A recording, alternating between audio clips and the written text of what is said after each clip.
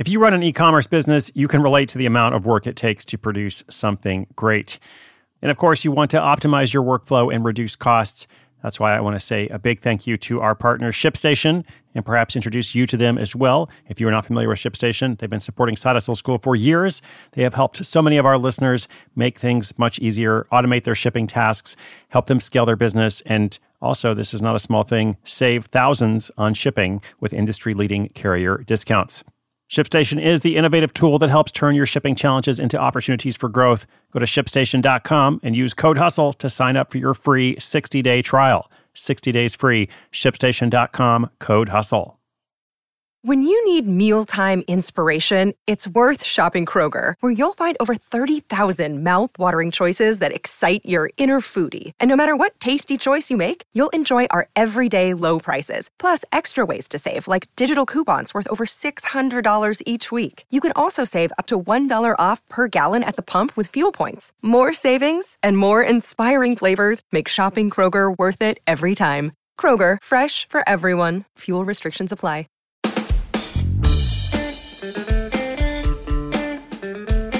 2 days ago, I told you the story of Brad Driscoll, the man who gets paid up to $3,000 a month to play video games for an online community. That guy brings living the dream to an all-new level. Well, for those who are passionate about sports instead of video games, what can you do? Once again, you can rally behind the power of community. Welcome to Side Hustle School. My name is Chris Guillebeau. Today's featured story is all about a Dallas Cowboys fan who turns his passion for sports and traveling into an epic road trip and a foam-fingered brand. What does that mean? Well, stay tuned and I'll tell you. This one is still getting off the ground. He's not making $3,000 a month yet, but like every story I tell you, it is profitable. All the details about this super fan who scores big in the football community are coming right up.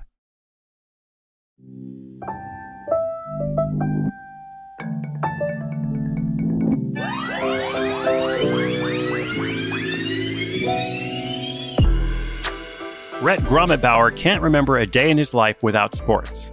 As a child, he decorated his room with Sports Illustrated covers. He had an NFL lunchbox. He even wore his beloved Dallas Cowboys jersey for school pictures, especially when the dress code was formal wear. So when a sponsorship rep from his favorite football team called him later in life, he was thrilled. At the time, Rhett was working for the Texas Department of Transportation as a marketing manager, and the Dallas Cowboys were interested in getting him more involved. From then on, Rhett was invited to attend games, cheerleading parties, and other events. It was there that he expanded his network. He got to give Mark Cuban a fist bump and explain how to throw out the first pitch at a World Series game to the famous Cowboys quarterback Roger Staubach. The more Rhett was involved in the sports world, the more he was reminded of a problem he had discovered years before.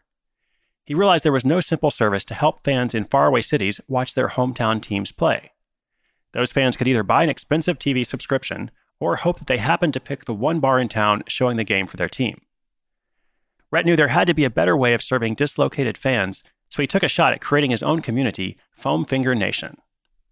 Members of Foam Finger Nation can simply log on and find the closest locations to where their team's games are being screened. They can also create an alumni group and invite other fans to watch parties. For now, this service is free, but it won't always be. After the next football season, Rhett is planning a redesign, along with a transition to operating the site as a paid membership service.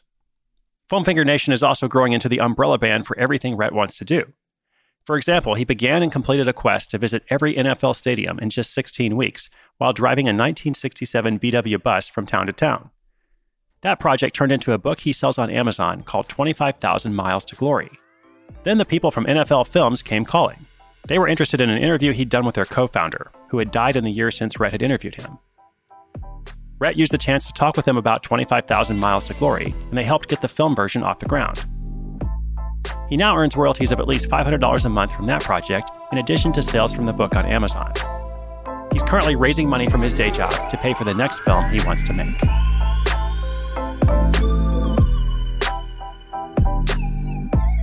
So in a situation like this, where we have a project that is profitable, but hasn't quite reached its potential yet, it could be helpful to think, okay, what could he do or what could he try to increase revenue or create a new source of income using the existing structure that he's built so far?